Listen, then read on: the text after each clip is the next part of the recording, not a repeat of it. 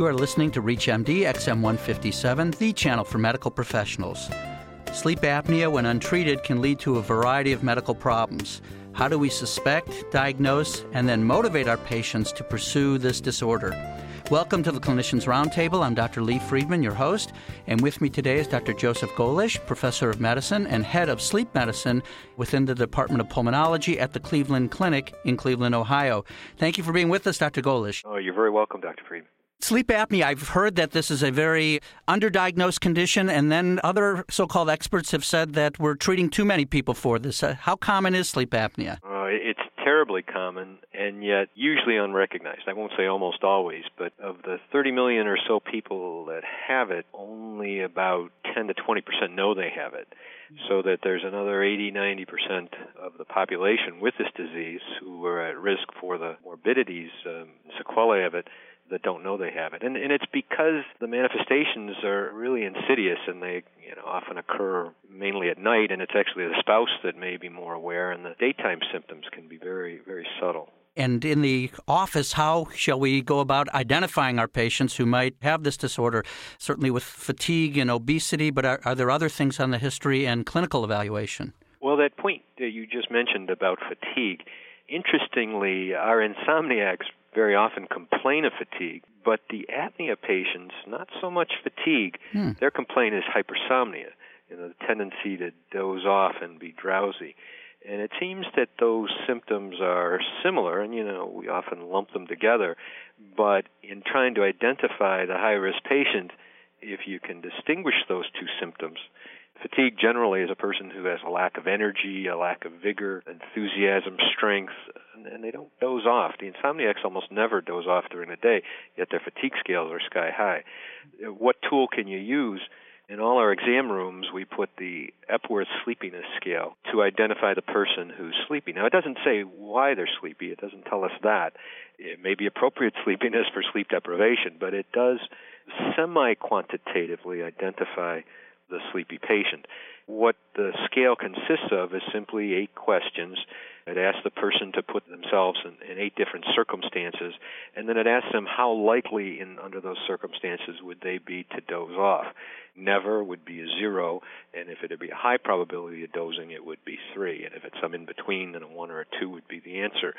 So that if a person's not sleepy at all and ranks 0 in all 8 circumstances, such as sitting in a car as a passenger or watching TV or whatever, if they're not sleepy at all, it's 0 out of 24 points. If they're terribly sleepy, all those 8 circumstances would give them a high probability of falling asleep. And generally, normal is less than 10 out of 24. More than 10 suggests a problem with excessive daytime sleepiness or hypersomnia.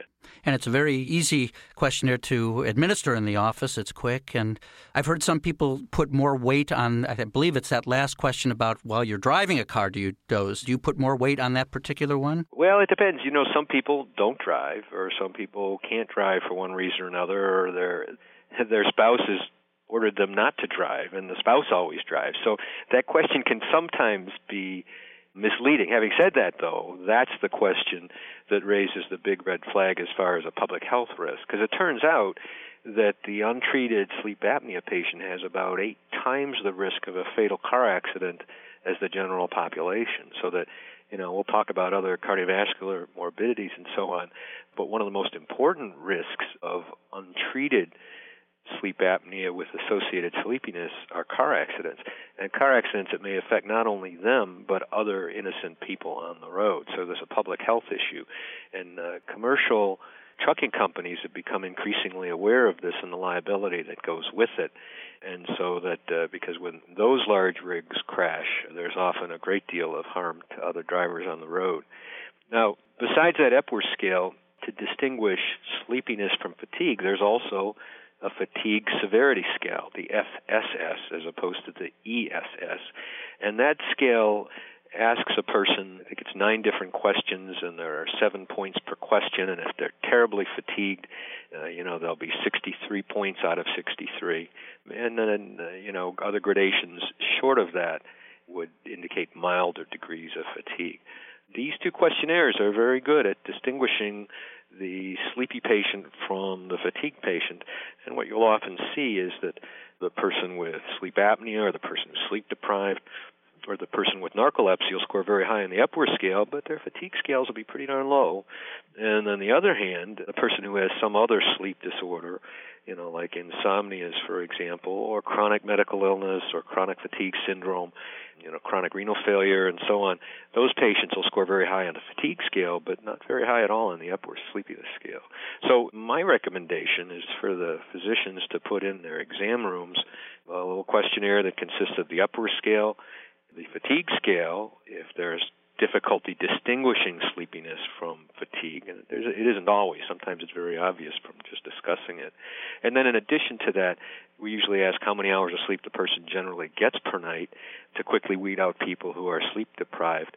And then there's a little Berlin questionnaire that's on the web, and it's commonly used. And it just consists of a few questions about whether a person is a loud snorer, if they have episodes where they have been witnessed to stop breathing at night, witnessed apneas, or they have awakened choking, gagging, trouble breathing at night. So between those several questionnaires, and it's interesting, when I began in medicine, questionnaires were thought to be really weak kinds of information, either for clinical studies or to assess patients.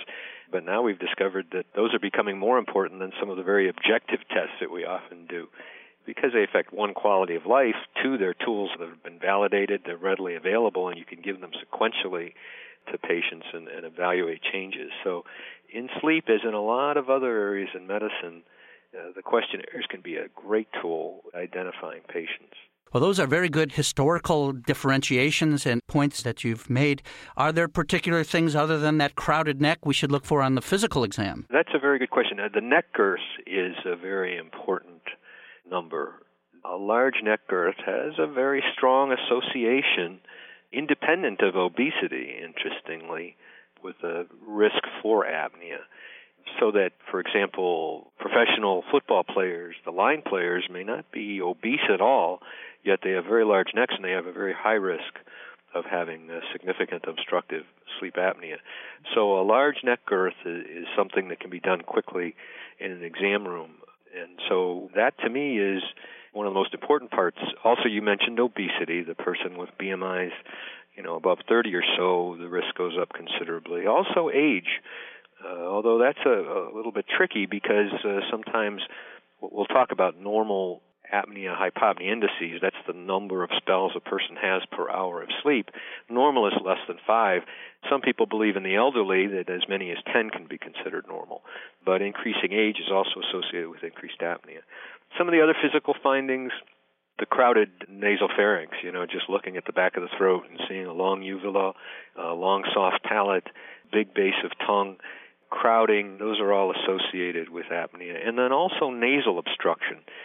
It turns out that nasal blockage of whatever cause, whether it's polyps or rhinitis or sinusitis, that upstream resistance increases nasopharyngeal collapse in a person who's predisposed to apnea due to obesity or their own anatomy. And later on we'll talk about treatment, but often adequate treatment for apnea is simply to open the nose.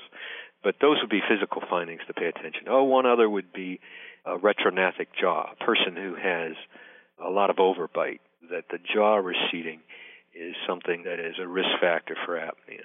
So crowded pharynx, obstructed nose, retrognathic jaw, large neck girth, and obesity, I would say those would be the most important physical findings. And then when I have had a patient who has some of those characteristics, I'm suspicious of the diagnosis. I've been using a little more of this overnight oximetry as an initial thing, simply because patients will do it, to measure their oxygen saturation at home instead of a sleep lab. Is that justified? Is there any real role for that? Well, that's a good question, and that actually plays into this very hotly contested issue that CMS, the Center for Medicare and Medicaid Reimbursement, is trying to grapple with.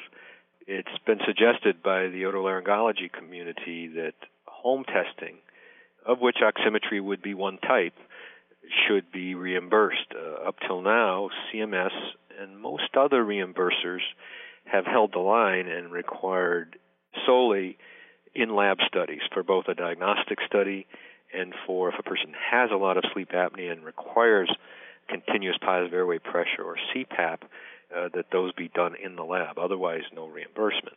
And the reasons are really quite long. It hasn't been an economic issue as far as the sleep community, but the major sleep organizations have really tried to restrict that. Mm-hmm. And the reason is that the acid test for a good screening test is that you don't miss any people who have significant disease.